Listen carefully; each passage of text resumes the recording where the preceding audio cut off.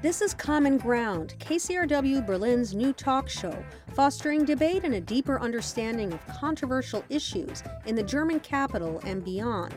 I'm your host, Soraya Sarhadi Nelson. To introduce today's topic, we take you to a former working-class neighborhood in eastern Berlin. Give a listen.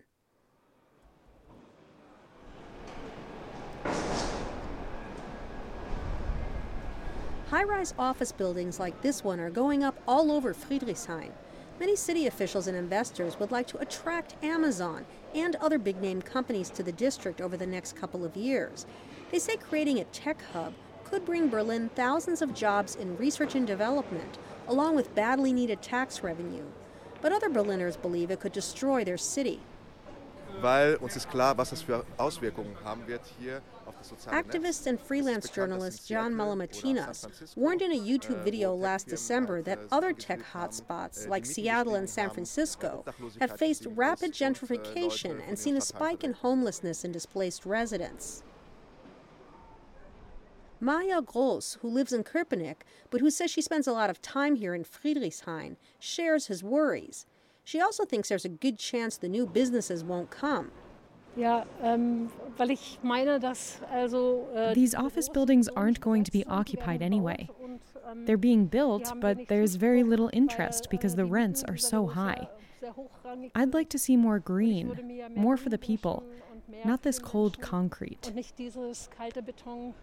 Sergio and Moeko, a couple living in Friedrichshain, say they are resigned to the rent increases.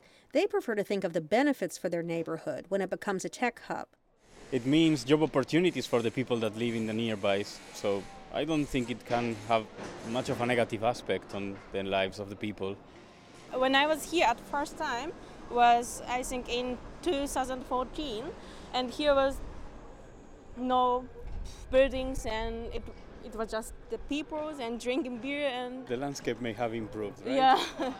So who is right? Those for or against turning Berlin into a tech hub? We will explore the ramifications this week on Common Ground.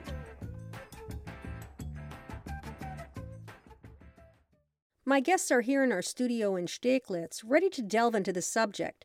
They are Can Malama-Tinas, the freelance journalist and activist you just heard in our story from Friedrichshain, Jonathan Miller, founding member of the grassroots campaign Tech Workers Coalition Berlin, and Nina Monahan, vice chairwoman of the Free Democratic Party in Friedrichshain-Kreuzberg. She's also the head of marketing and communications of a digital agency in Mitte called Universum AG. Welcome to you all. Hello. Hello, everyone. Pleasure to be here. We had hoped to have a representative from the company building the controversial high-rise Amazon plans to use in Friedrichshain. Edge Germany had agreed many weeks ago to appear on today's show, but ended up canceling twice, including the night before this taping. So let's turn to the discussion about what happens to Berlin if it becomes a tech hub.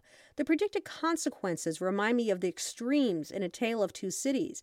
So my question is, why is there so little overlap in your positions about this?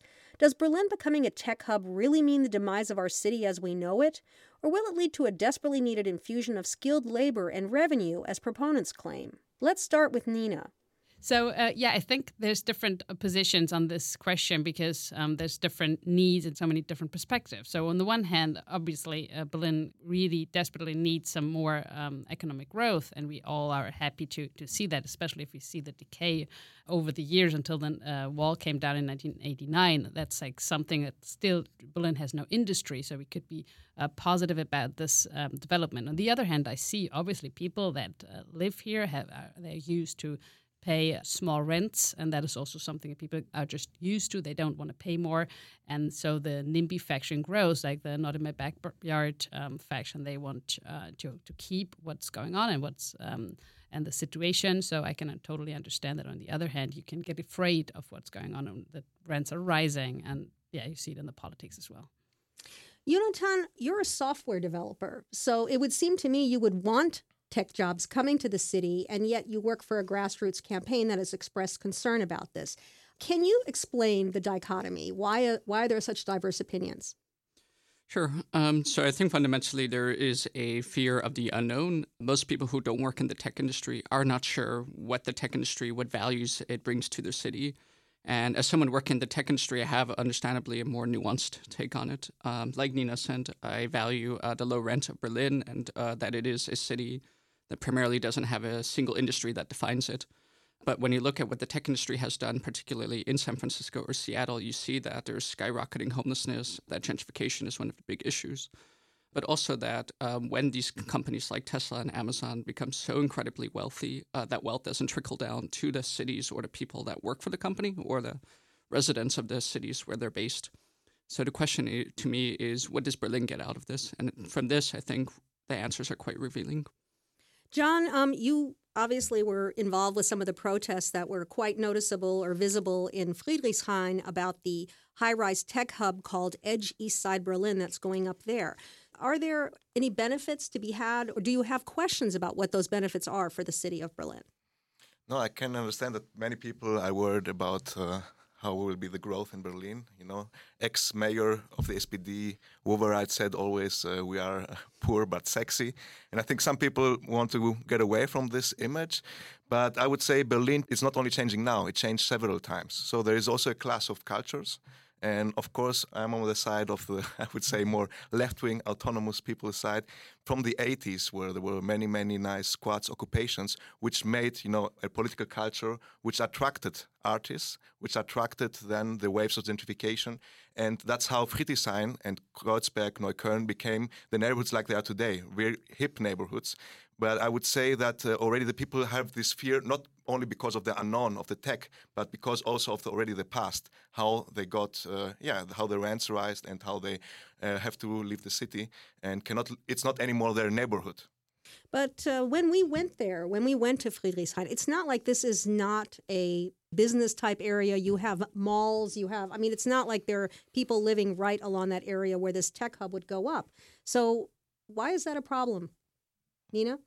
Well, I wouldn't say it is such a problem. Shouldn't we just be open to change? Isn't it like that? Because on one hand, you can also see that Berlin, like you said, it had several changes, not in the 80s and the 90s, obviously, but also in the 2000s. Like the artists already were gentrification to the people that were living there in the 80s. And the 2000s, which may be late 2000, what I am when I came to Berlin, I'm also one of those gentrifiers. Everyone kind of is, like anyone in Berlin. So I think, should we conserve it at a certain level, or should we be open to progress, to change? And of course, my personal opinion is, like, a city has to have a clear vision of what they want to have happen, but they also should be open. They can't just conserve it at this status in 2020. Well, is Friedrichshain the best place to have, let's say, the tech hub center or heart of Berlin? Or are there other neighborhoods that are better? Jonathan? I mean, answering, from the tech companies' perspectives, what they're interested is, it depends on for which workers we're talking about. If we're talking about the Amazon warehouse workers, they're interested in very geographically sensitive spots. So, for example, Amazon announced last week they're going to be building a new warehouse along the Halle airport, because that's quite convenient for shipping and tracking. But if you're going to try to hire 1,500 software engineers, they don't want to live nearby an airport. So what you see is a hierarchy of where the workers are and where you can attract people. And when you also look at companies like Tesla, they're building 2 facilities. They're building one in Grüneheide. That would be for the industrial workers. But when they're hiring the designers and the other, like, white-collar office desk workers, those are the people that they'll have offices in central Berlin. So the question is, for who? What about you, John? Do you think that... I read an article also, I think yesterday, how many office spaces will be empty also during Corona, because many companies, discover themselves, it's possible without an office. So I think in the center of the city, of course, there are many spaces which are going to be empty and can be used by these tech companies. And of course, I think it's not a solution to say only, Amazon, get out of Friedrichshain. It's not about that they should go to another neighborhood. It's also questionable for whom, and for what we are doing stuff, and for whom we are doing politics. And so I'm not wondering about that the FDP wants, more, I would say, middle-class tech people or higher-class people coming to Friedrichshain because they need some votes. In the last election, they got 3.3%, I think, in Friedrichshain-Kreuzberg, to make a side joke. And I can understand these issues, but I think I'm with the migrant people, with the artists, with the squatters who are living there and want to maintain a culture which made Berlin attractive as it is. But these people need revenues or they need city services, right? So is there another way, an alternative way you see to funding? Because Berlin is already the investor, the startup capital of Europe. So why not bring in something that actually provides jobs? Yeah, I'm not against jobs, because I think people need a way to live. But is it jobs for the people who live yearly there? If I look at my street in Kreuzberg, I don't see many tech developers. I see them in the cafes speaking English, and they come also and use Airbnb stuff, etc. And I think there is a limitation to the view. For whom is this happening? For whom is this sky bar being built up in the Edge Tower? And I don't think that the homeless people or the Turkish family living in my street will be at the sky bar. Well, you live in Friedrichshain-Kreuzberg, so what do you say to that? What's your answer, Nina? I'm just surprised by this answer because, if you say, okay, we don't want Amazon in Friedrichshain, so on the other hand, you're fine if it's moving to a different neighborhood. But, why shouldn't the company have the decision to take an office building that is affordable to them and that makes sense to them? So my answer would be to this: I'm not against Amazon in total, not, to say boycott Amazon, but I'm for a democratic control of Amazon because I think this company, we have to see which company operates in the city, and if Musk from Tesla is a nice guy, okay, we can figure out. But I think Jeff Bezos, for example, in the last months, he has profited so much and he's giving nothing to the people, and I have many, many friends in the fulfillment centers at Amazon, and they talk to me every day about how are the working conditions there, how they are not protecting themselves from corona, and what they get from the piece of the pie, and which really is really small. And I think Amazon is not paying taxes. Amazon is not a company which suits to German, I would say, business environment. And I think some changes has to be happen so that Amazon could be active here in a way under democratic control. Jonathan, I'm going to let you have the last word on that question. I think what's frustrating for me is people so often focus on the image of the tech bro that is sitting in a hipster cafe and calling them gentrifiers or people who are not paying enough taxes. And I pay 45% tax, and I'm very happy to, and I think it's the right thing. The issue to me is not so much about the individual employees, but the companies themselves. So Amazon itself, as a corporation in the United States, offsets its tax rate, so they have an effective tax rate of 0. In Europe, most companies that operate on German soil are based either in Ireland or Luxembourg. So when we're looking at the tax percentages, who are those taxes actually going to?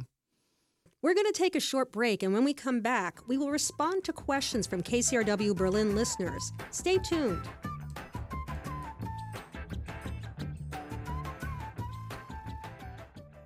One A is the largest daily national conversation for NPR listeners. Hi, this is Todd Zwillich of 1A, where we are always thinking up new ways to include voices and perspectives. Bring your voice to the conversation on the biggest topics facing America. And hey, be ready to hear from those that you won't always agree with. That's next time on 1A. 1A, tackling policy, politics, and technology every weekday at 4 on 104.1 KCRW Berlin. Hi, I'm Josh Barrow, and I host Left, Right, and Center, KCRW's confrontation over politics and government. Each week, we puncture the self-contained opinion bubbles for a civilized yet provocative conversation that spans the political spectrum. With a rotating cast of special guests, we tackle America's politics and its relationship with the world in these unstable times. By airing our differences, can we find common ground? We're certainly going to try. Left, Right, and Center airs each Saturday at 11 a.m. and Sunday at 6 a.m. on 104.1 KCRW Berlin. Hi, this is Moderna. Join me every Thursday for Brave New Rave, where I provide uninterrupted music influenced by Berlin's underground techno, dark disco, and left-field culture. That's every Thursday from 9 to 11 p.m., just after Fresh Air, here on 104.1 FM, KCRW Berlin.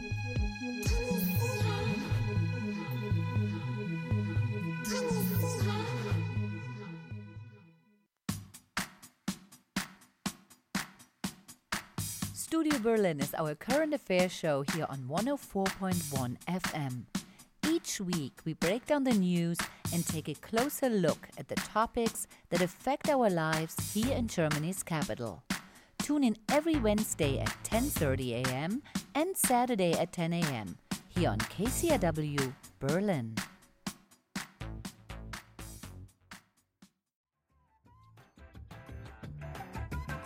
Welcome back to Common Ground on KCRW Berlin. I'm Soraya Sarhadi Nelson, and with me in the studio are Nina Monahan of Universum AG and the Friedrichshain-Kreuzberg Free Democrats, freelance journalist and activist John Malamatinas, and Jonathan Miller of Tech Workers Coalition Berlin. We're talking about what will happen to Berlin, good and bad, if the city becomes a tech hub. Let's take some listener questions. Hi, I'm Rebecca Pedanoff, and I live in Schöneberg. My question is, do we want Berlin to become like San Francisco, where they killed everything we once loved? It's been gentrified out of recognition. The artists and musicians have left in droves, and the people who came in had no respect or appreciation for the soul of the city as it was. And now it's just a pretty place that is unaffordable and only livable for the tasteless wealthy. John, I'm going to have you answer that one, but before you do, I just want to give a little more context about San Francisco and the Silicon Valley. There's no doubt that there is a rising or growing gap between haves and have-nots in San Francisco and the Silicon Valley, and there have even been protests against it, like there was the fighting against the Google buses. I don't know if you remember that from a few years back, in which the city responded to protesters and agreed to regulate and collect fees on that transportation. That seemed to settle it down. But there's no doubt that people in this part of California feel that what businesses and what government entities are doing there is that instead of spending money to improve places, that they're basically improving people. In other words, forcing out the ones they don't want and bringing in people who have jobs. So what would you say to Rebecca's question? I would totally agree, of course, because if you look at the numbers, you can see how many evictions happened in the last 10 years in San Francisco, in the Bay Area. It's skyrocketing, and of course there were different waves of gentrification in San Francisco, already in the 90s when the first tech companies happened, but I think also in the 70s and 80s already changes happened. And of course we all know San Francisco with its nice houses, the streets going down like this. And of course I'm not the guy who says, it's about only the aesthetics to preserving them. I agree with her. It's nice to have a nice city and to live there. And of course, it's not possible for everyone to live everywhere, in the hippest places. But of course, it's really a bad thing when the people are attached to such a place and are forced to leave this place. And we know that in the US politics, evictions is a big, hot topic. As you see also during Corona time, there was also rent strikes going on, I think, until today. So I hope that the people will struggle against it. And I had the same feeling when I was in New York. And I followed there the struggle against the Amazon HQ2, which was planned in Queens. Now they're building with their own money something in Lower Manhattan, as I know. But the people said to us the same arguments. They were fear about what happens in San Francisco and, by the way, also in Seattle, that this happens in Queens, New York, which already happens. But the people there did already some wonderful things. For example, Walmart, is still at the city gates and not cannot establish themselves in Queens because of people saying, we want to preserve also our local markets. Nina, do you see a danger of Berlin becoming like San Francisco? I don't know if it really is a danger to become like San Francisco. Obviously, we've been seeing that in the last years. Every year, 40,000 people have moved to Berlin, and that was not only tech workers. There was people that work in politics, people that work in other companies and other fields. So I think it is a general problem that politics have to deal with, and it's not only the tech. So if now Amazon has a headquarter type of thing in Berlin, Friedrichshain, 2,000 people will work there. Of course, that will change Friedrichshain a little bit. But I think in Friedrichshain, there's 300,000 people that live there. So it's not such a big issue. Of course, we need housing for everyone who's moving here, and that is already happening even for other reasons. And that is something that the city has to provide and that they have to give permissions to build. And that is actually a problem that we have with the actual government, that they don't do it as much as they could, and that why rents are rising.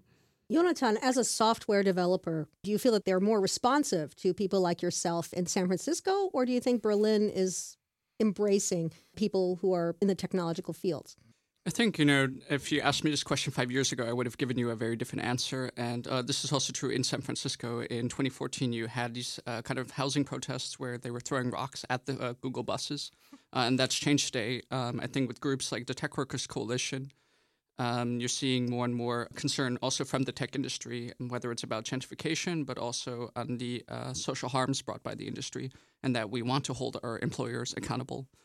And so when you look at companies like Amazon, there's two questions here. One is, can Amazon do about the housing crisis in Berlin? And the other is, what is Amazon doing to pressure the city council to intensify the housing crisis? So when you look in Seattle, of course, it's the city council that's responsible for a lot of legislation. But Amazon has been one of the top lobbyers trying to oust politicians that have funded housing taxes on Amazon. And so it's not just the city council's fault, but also companies who are trying to lobby and influence them. Let's hear from another listener. My name is Jamie Moore, and I live on the border of Tempelhof and Kreuzberg. And my question is, what solutions have Berlin urban planners found to maintain a balance between integrating revenue-generating industries such as tech and retaining the unique neighborhood character as well as affordable and appealing conditions for city dwellers? In other words, not having Berlin become a European version of San Francisco. Nina, you're the politician in the group, as it were. So what are some of the steps that not only industry, but the city of Berlin and Friedrichshain-Kreuzberg are taking to offer that protection? So I actually think the city doesn't do enough to maintain the character of Berlin, which we all kind of love. And for example, if you see all those skyrocket housing there in Warschauer Straße that's been planned, or the mall there, it's nothing that is beautiful. No one will ever say that, even though they made these decisions many years ago and they can't take them back, even though they try now, which is kind of stupid in my opinion, because they should have done it in the first place 10 years ago. Because even as a company, I can understand that if you have the permission to build a building in a certain way, why would you have to change it 5 years later? I think it's something that the city of Berlin and the district should have done way earlier. Also, they don't do enough. For example, if I know 40,000 people are moving to Berlin every year, and I have to react, I have to have more civil servants, for example, or at least employees that speak maybe English, because people are moving here speaking English. Or because traffic changes, because just 40,000 people are using public transport, are on the streets, so there's more bicycles on the way, and the city just doesn't do enough to give a good answer. Jonathan, you wanted to say something? I mean, what's frustrating for me is, like you see with the Tesla project, they are building it right now as we're speaking without permits, and they're doing this at their own risk. So they're not actually waiting for urban planners to give them the green light. They're just rushing forward and hoping that this creates a kind of a public and political pressure to retroactively approve these projects. And so what you're seeing is the tech companies are leveraging their power and force without getting the full input. With the Edge project, we only found out about a year ago, the public found out that this is happening. I agree a protest or planning should have happened a decade ago, but the public wasn't afforded that opportunity. So I actually think this is not true, because the public always has the opportunity with Beteiligungsverfahren or other processes to interact with what's being planned. Maybe a year ago, media started to cover the story and this project, and then, of course, more people are aware of it. And I think actually politics should change in that way, that it's easier and closer to interact, closer to the project or a building being built, that people will be interacting and have the opportunity to give their thoughts into it. But it's not true that there was never any chance to interact. How do you feel about that, John? No, I would say, of course, you are both, I think, correct, because I remember the story was like this, that it was not known who will go into this building. Okay, it was known through the city plan, that of this area that this big skyscraper will be built, but it was not clear until the end that Amazon will take this place. So we were pretty surprised. I remember when I did with our Make Amazon Pay account a post, and then it skyrocketed in the internet and went viral.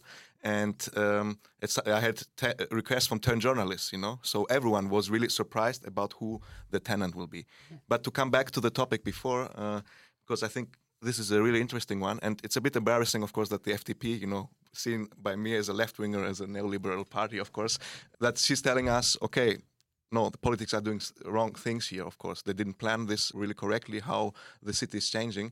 And of course, I would agree, we have this red-green government here, and the left-wing party did a campaign with a slogan, and the city is yours, und die Stadt gehört euch, in German. And what happened? real estate companies have still the freedom to do whatever they want. More tech companies are coming here. Of course, there was a small success against Google, but Google is opening in other places in Berlin offices.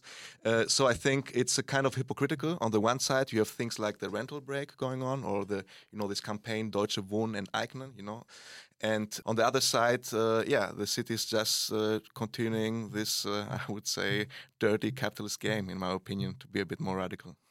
So let me wrap it up with one question that I'll have each of you answer succinctly, and that is it inevitable that Berlin will become a tech hub?